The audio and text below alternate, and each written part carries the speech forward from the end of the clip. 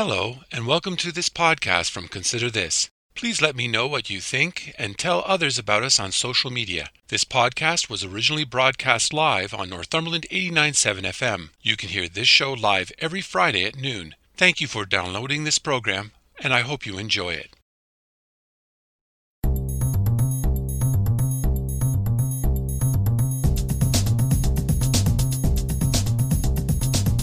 Hello, I'm Robert Washburn, and welcome to Consider This Northumberland, a current affairs program dedicated to the issues facing our community.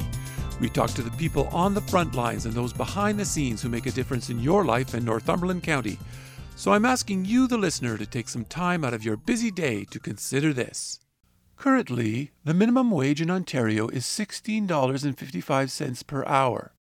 But if you're living in Northumberland County, that amount should really be $20.60. That is what the Living Wage Network Ontario says. Recently, the Living Wage Network released its figures for 2023. It calculates how much it takes to live and work in one of 10 areas within Ontario. For Northumberland County, if you add up all the housing, food, transportation costs, and other expenses, your hourly wage should be at least $20.60 for a full-time employee. Craig Pickthorn, a spokesperson for the Living Wage Network Ontario, will explain how this organization calculates this number and its significance. More importantly, he will make a case why local employers should be embracing a living wage, while busting some of the myths surrounding higher wages. I'm so pleased to have with me today Craig Pickthorn, the Communications Coordinator for the Living Wage Network Ontario. Welcome to Consider This Northumberland. Thanks for having me, Robert. Let's start with the basics. What is a living wage? So a living wage is what a worker needs to earn in order to make ends meet where they live, working full time. We encounter a lot of people in this work that are really surprised at how inadequate the minimum wage is. You can work full time, working 35, 40 hours a week, earning $16.55, and you won't be able to pay your bills. And that comes to us as a surprise to a lot of people. So a living wage is in contrast to that. And a living wage is, we look at the actual expenses that people have to, cover, where they work and where they live. And we add them all up. And then in the end, what we get is an hourly wage. And so for where you're sitting in what we call the Eastern region, there's 10 regions in Ontario. It's $20.60. I want to get into that more in just a moment, but why is it necessary to publicize a living wage? Why even bring it up? Why make it a topic of discussion? Well, I mean, I think that's an interesting question. We publish our work, of course, because we want people to see how we get these numbers. A lot of times they're very surprised at how high they are or how much they increase year over year. So first and foremost, we want to make sure that people see our work, and they often have things to say or criticisms or opinions, and that's great because that's what showing your work is all about. And our living wage calculations have evolved over the years. And what factors we look at. We used to only look at one family type, and now we actually aggregate 3 family types, because when this work first started in the 2010s, it was 2 working adults and 2 small children. But now the prevalence of a single adult is so much that we have to include that in the calculation as well as a single parent. So we show our work because we want people to see how we do it. And yeah, that's the major region. I mean, I think maybe you were also talking about what's the purpose of just publishing living wage rates, period. And that is to help people understand how different or how inadequate the minimum wage is. I think people have this sense that kind of is stuck in the 20th century or maybe the 19th century of like, well, minimum wage work is for people that are just starting in the workplace. They're just starting on their journey as a employer or employee rather. They're for teenagers and kids with no bills to pay. But I mean, in the 21st century, it's really there's no debate. We know exactly who's earning a minimum wage. And Robert, 75% of people earning a minimum wage are of the age of 20 or higher. They're having to support households. They have bills to pay. So this idea that it's just teenagers, which by the way, I firmly believe teenagers need to earn a living wage for the goals and the burdens that they're about to face in their lives.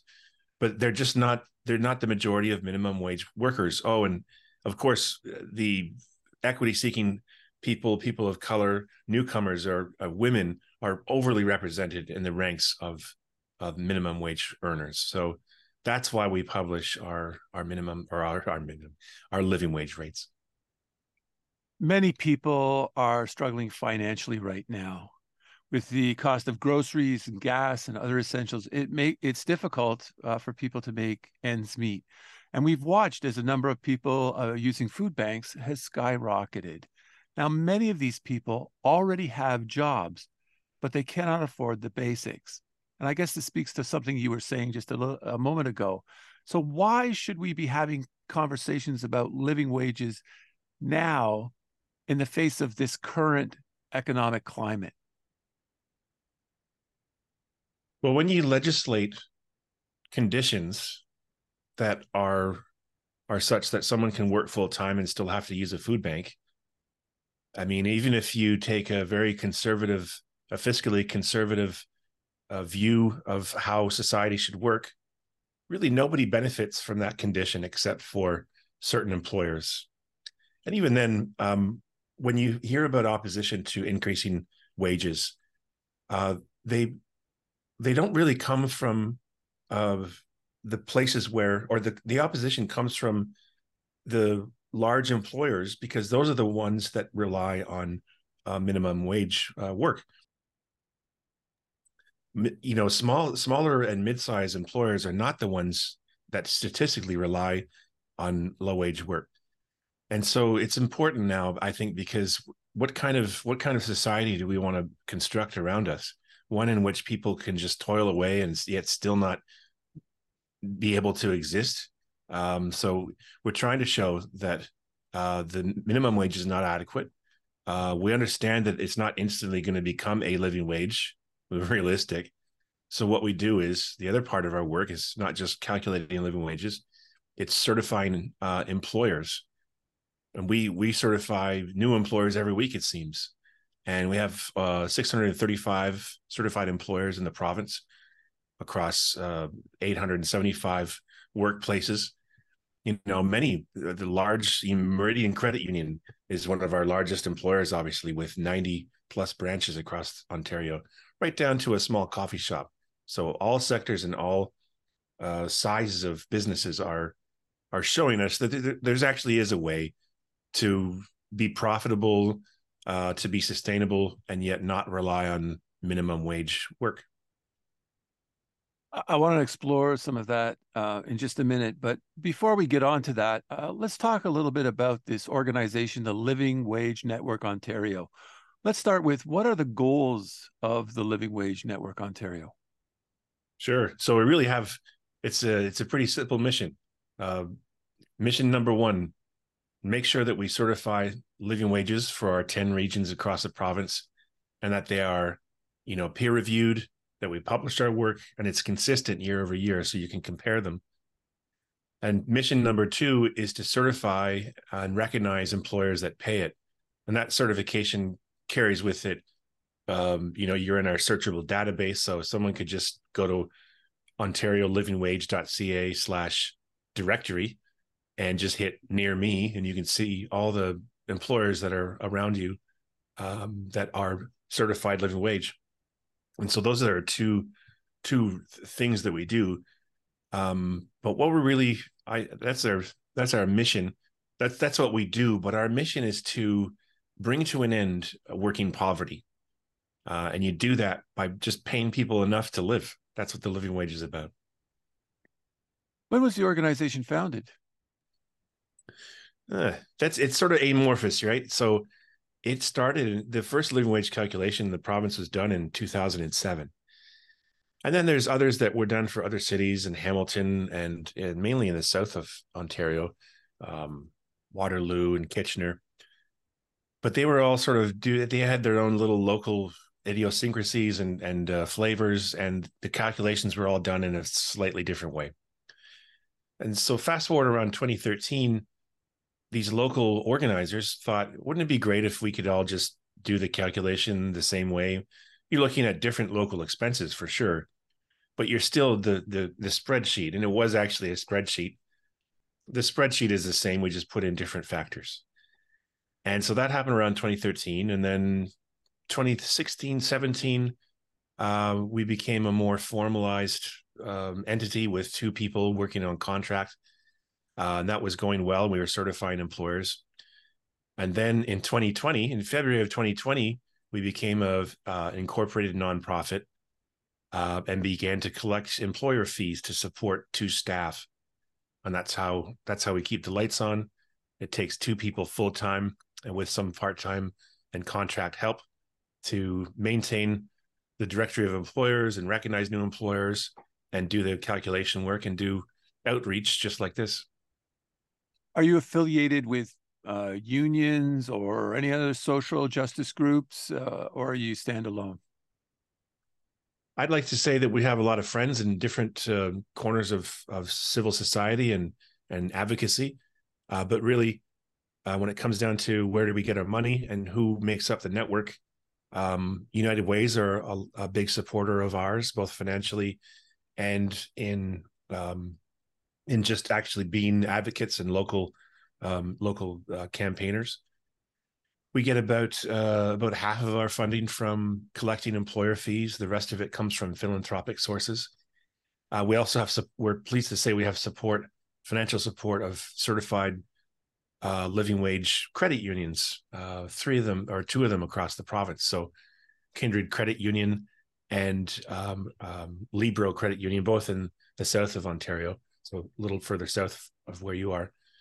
But that's who makes up our network. And really, there's social planning councils that we work with locally. There's workers action centers and advocacy centers. So it's a pretty big mix of local people that are just. We even have one employer in the north of Ontario, Muskoka. Muskoka Brewery has been a really they're a private sector employer, but they're really interested in making sure that the calculation work happens and that there's a movement in the living wage up there. So that's the mix of our network. We've talked a little bit so far about calculating this living wage. I'd like to talk about it in some detail.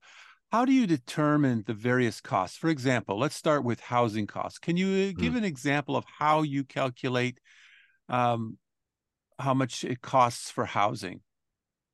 We rely on the Canadian Mortgage and Housing Corporation, Canada Mortgage and Housing Corporation, for that data.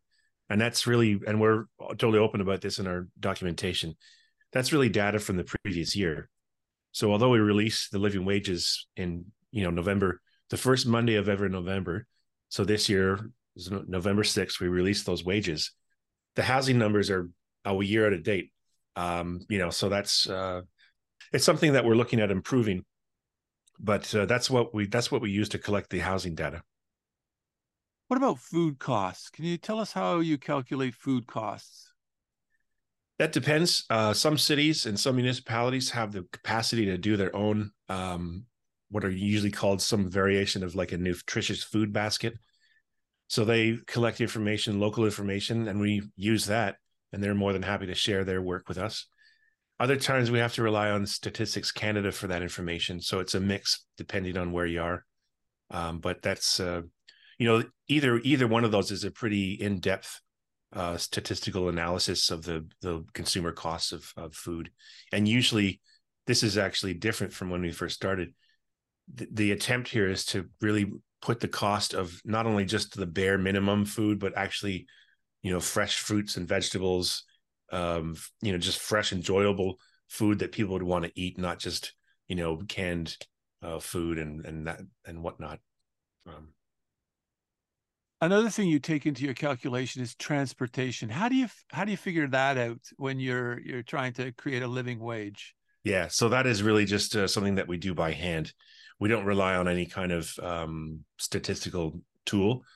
We really just look up. First, we work with local organizers. I'll give you an example. Say London. So we go to London, Ontario. There's local people there, and they help us understand if you're a family of four, can you get by with just public transit? What are your thoughts on that? What are your experiences from people that are actually working and living in London, Ontario? And they would say to us, yes, the transit here is robust, and provided you live within London city limits, that you could get by with their good public transit, and they have a working LRT down there. And so then your calculation, you go, okay, so we need to include transit passes, but not cars.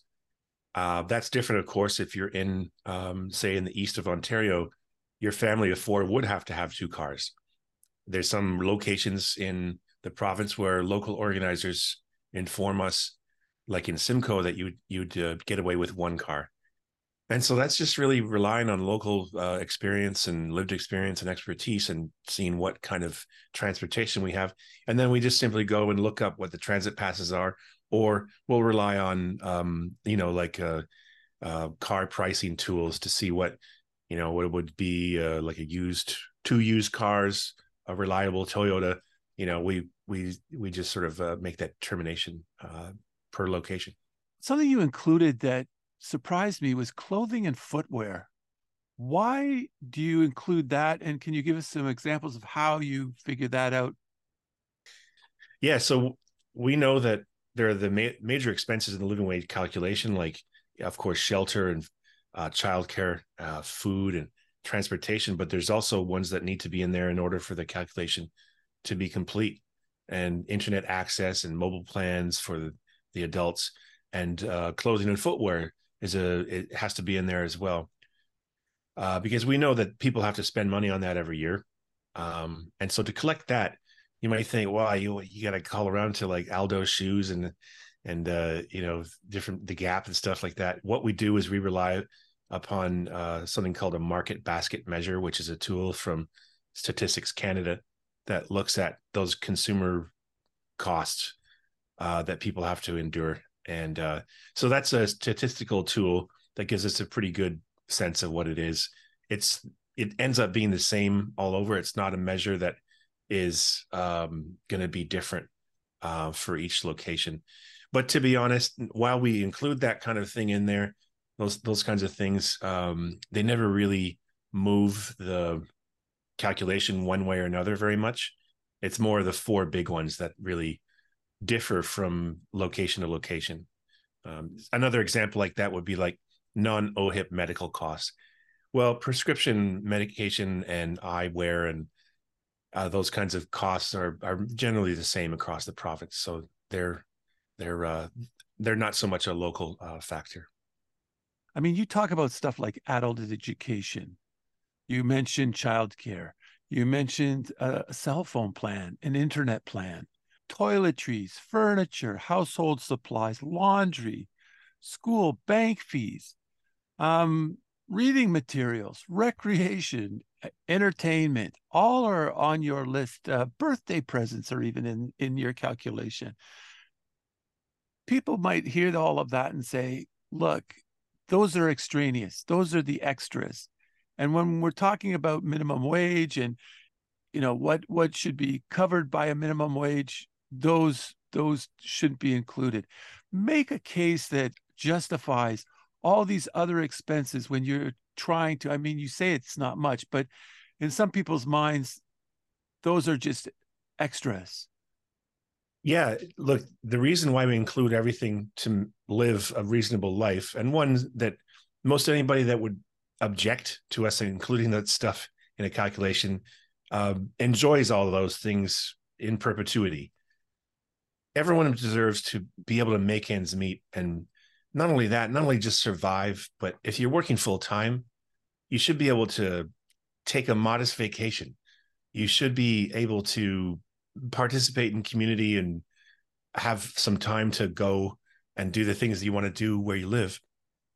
Because we know that if you think that you're granting childcare money to someone you're paying a living wage, um, and you've raised them up from the minimum wage, we know that across society, as I said before, the people that are earning minimum wage are trying to get by. They're trying to support a household, and they're trying to not only do that, but better themselves and perhaps move up in the wage scales.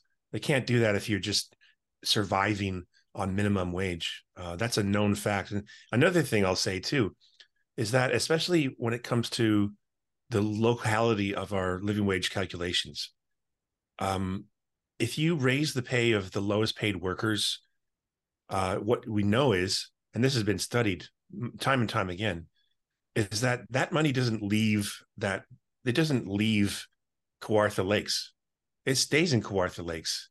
It stays in the local economy because that's where those folks spend those increases in wages.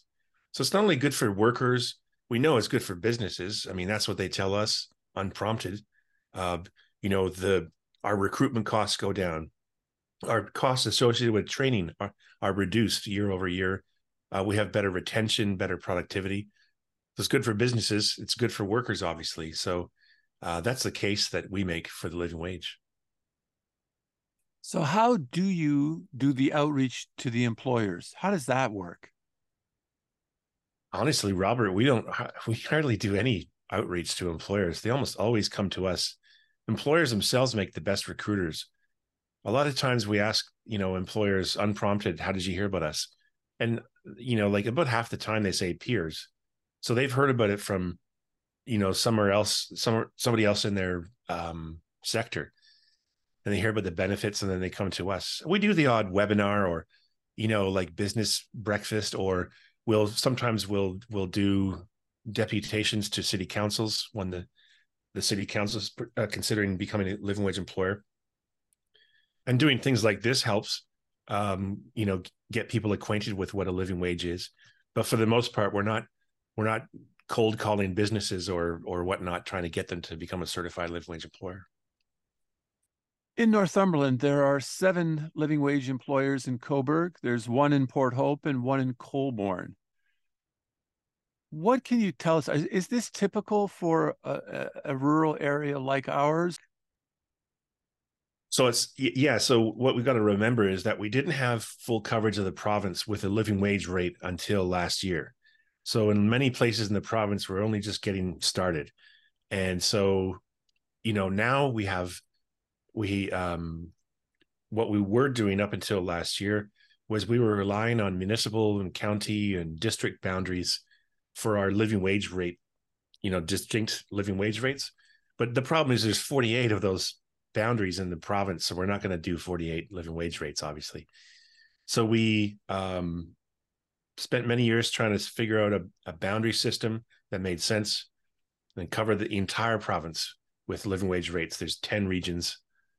And so we're going to see some of those regions that previously didn't have any coverage are going to, pick up steam.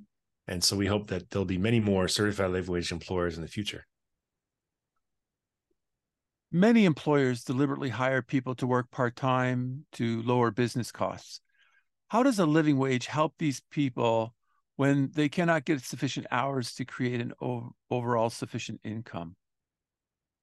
Yeah, that's something that we don't address with our living wage rates. We calculate them to be what a person must earn while working 35 hours a week. And like you said, there's a lot of times when a business model will be constructed around the possibility of only hiring, part-time work.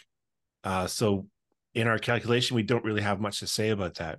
But you do know, I mean, if an employer decided to certify and they had a bunch of people working part-time, they would enjoy a raise in pay. If they say an employer in Coburg decided to become certified, they would see a $4.05 raise if they decided to become, up from the minimum wage to $20.60. So I'm sure the employer or employee would report that as a positive. But like you said, it won't be able to make ends meet on just that one part-time job. Many employers complain when minimum wages go up. How do you expect them to agree to pay a living wage? Yeah, there's when the minimum wage goes up, we always get a call. We do a lot of you know media, a lot of talking with folks in the media. Sometimes in a split screen, sometimes with people who represent small businesses, and say that it's too soon, it's too much. And I get it; they're only just doing their job. They're just there, just like me. Um, I'd say that there's over 600 employers that say I'm making this work. Some of them came to us before the pandemic, but over half of them came to us over the course of the pandemic.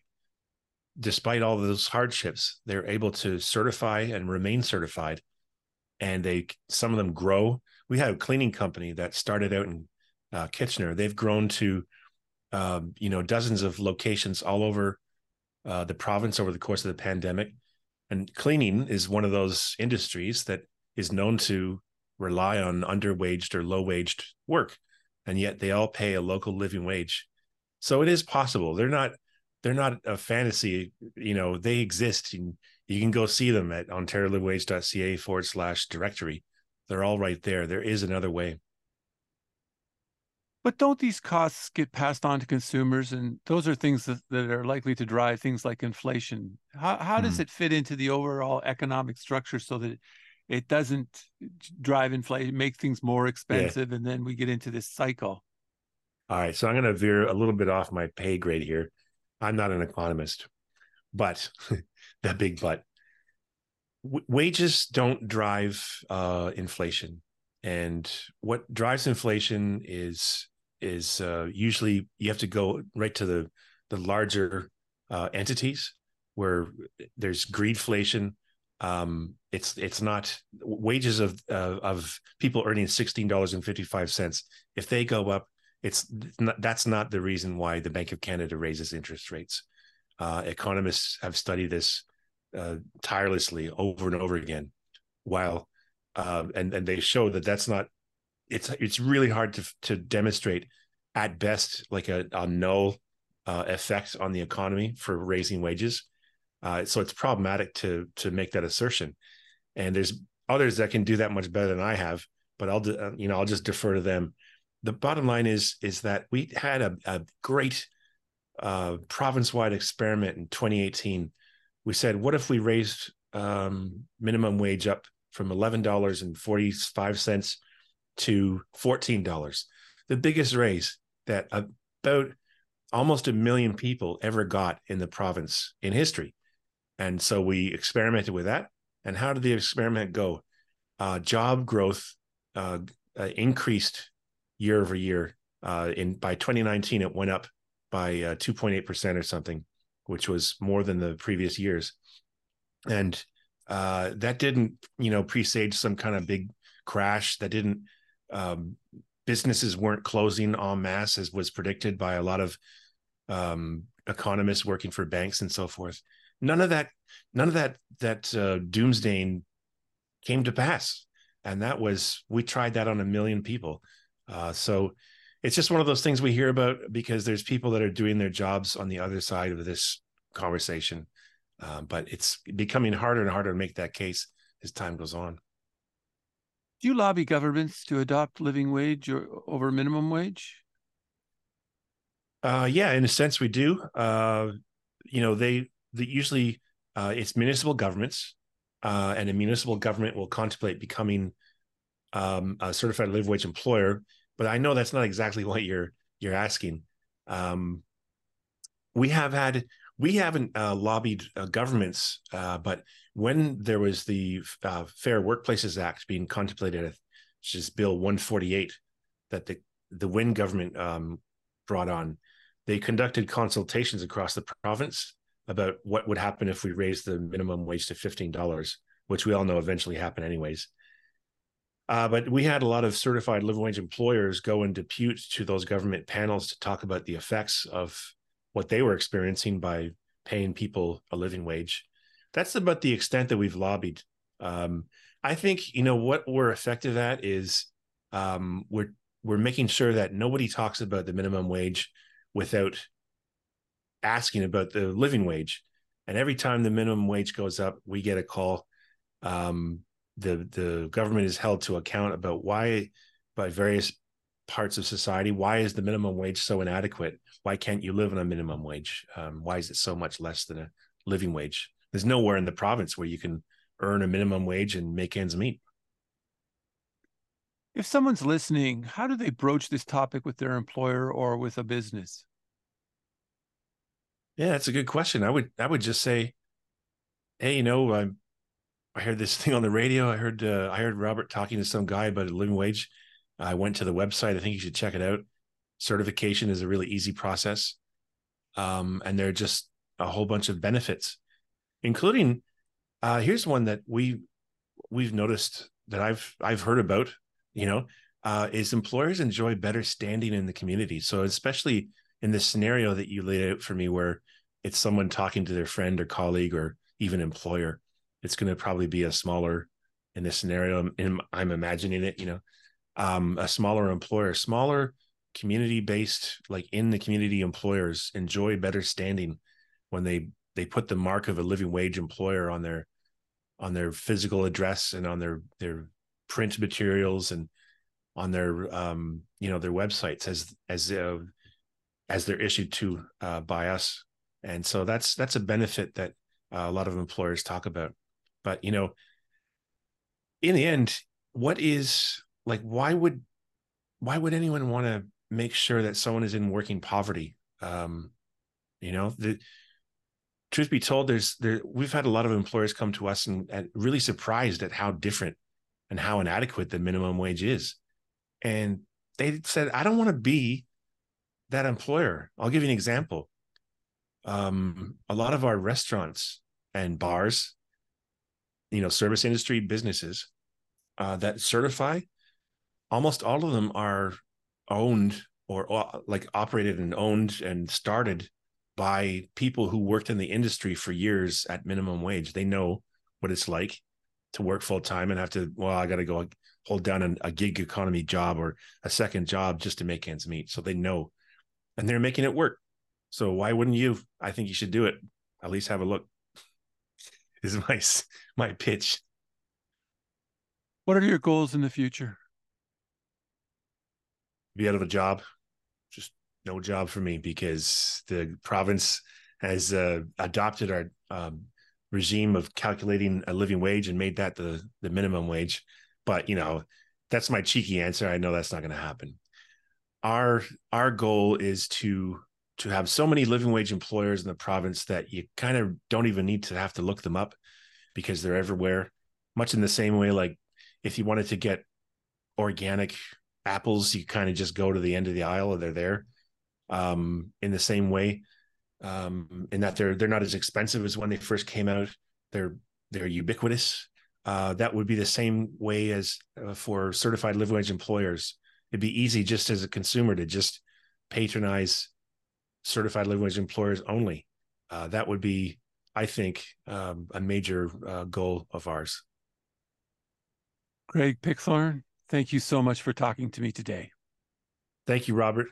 Appreciate it. That was Craig Pickthorn, a spokesperson for the Living Wage Network Ontario. I want to thank my guests this week for talking to me, and I want to thank all the listeners for tuning in today. Please join me again next week when we will talk to the people on the front lines and those behind the scenes who make a difference in your life and Northumberland County. So please tune in. If you would like to listen or share this or any podcast, please check out my website at consider-this.ca. There you will find past podcasts, news, and other information about life and politics in Northumberland County. Or you can go to the radio station's website at northumberland897.ca. I'm Robert Washburn. Thanks for taking time out of your day to listen in, and I hope over the week you will continue to consider this.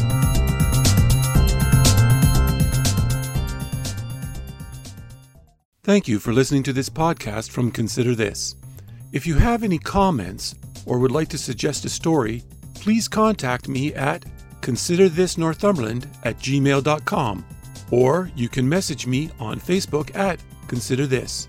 If you enjoyed this podcast or are looking for more news and information about Northumberland County, please check out my website at consider-this.ca. That's consider-this.ca. And don't forget to share. And again, thank you for listening, and stay tuned for more from Consider This.